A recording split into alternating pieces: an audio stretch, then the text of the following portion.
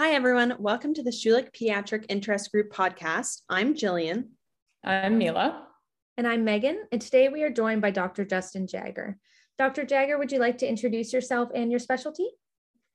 Hi, everybody. I'm Dr. Justin Jagger. I'm a consulting general pediatrician practicing in Thunder Bay and servicing the kids and families of Thunder Bay and Northwestern Ontario.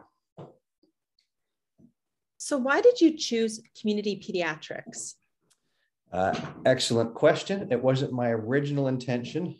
When I initially applied to pediatric residency, in the back of my head, I was thinking subspecialty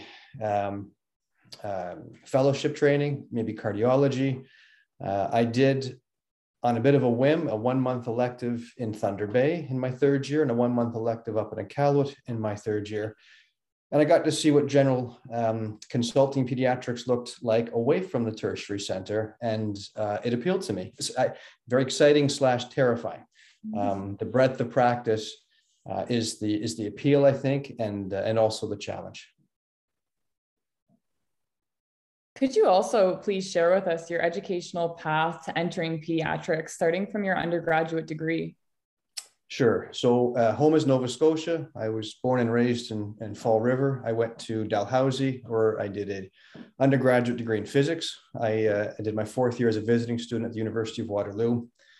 I went to Western for grad school in medical biophysics, and that was my first sort of exposure to the clinical world.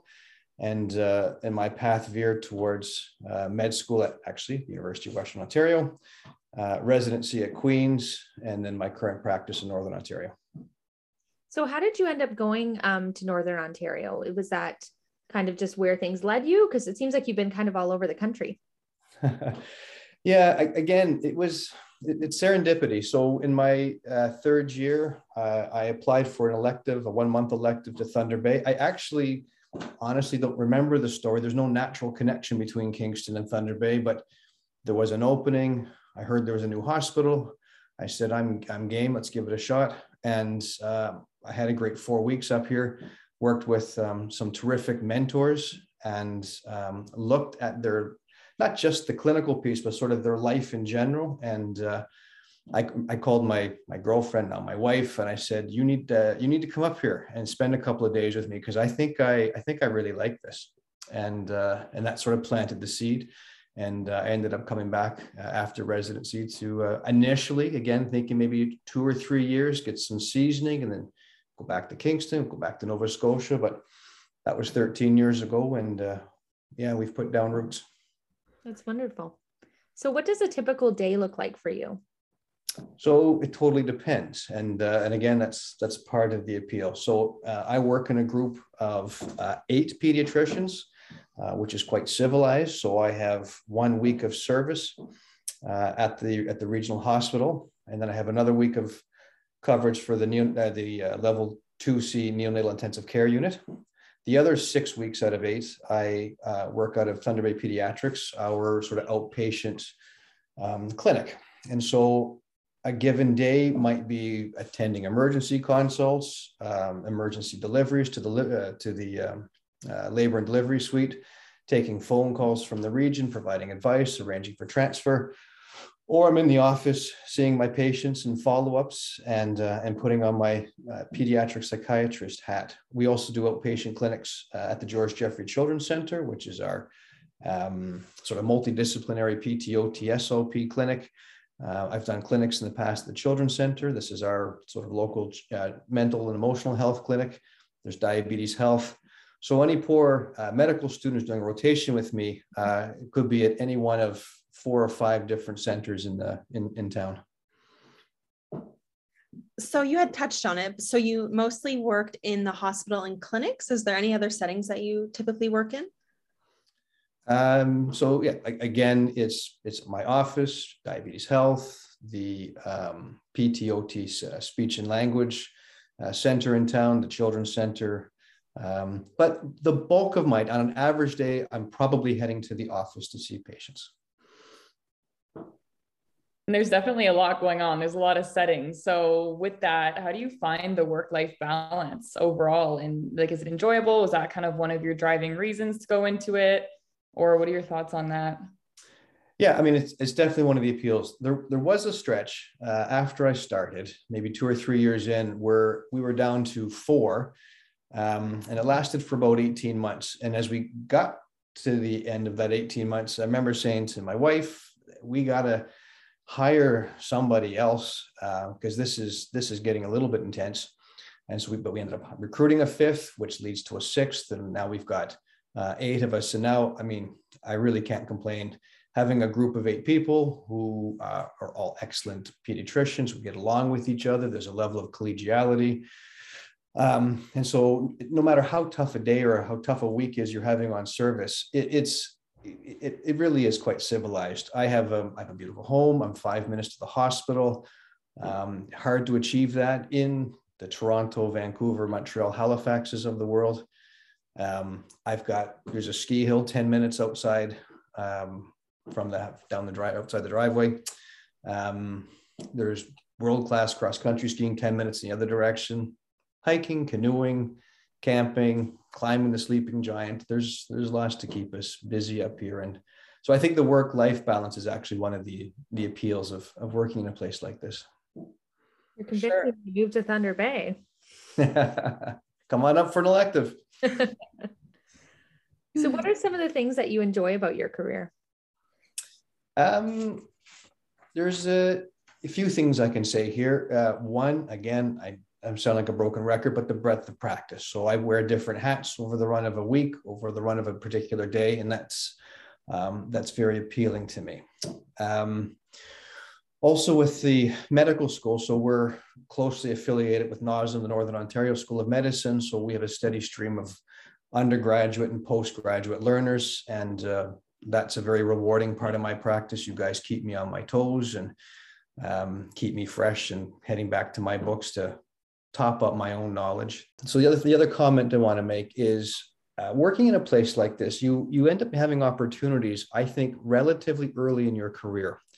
So it might have taken me 10 or 15 years to get some of the experiences that I've already had relatively soon after finishing my residency. So I function as the chief of pediatrics here at the regional for almost 5 years. I've done the undergraduate site director position, and I'm currently section chair of pediatrics for child and adolescent medicine for NOSM.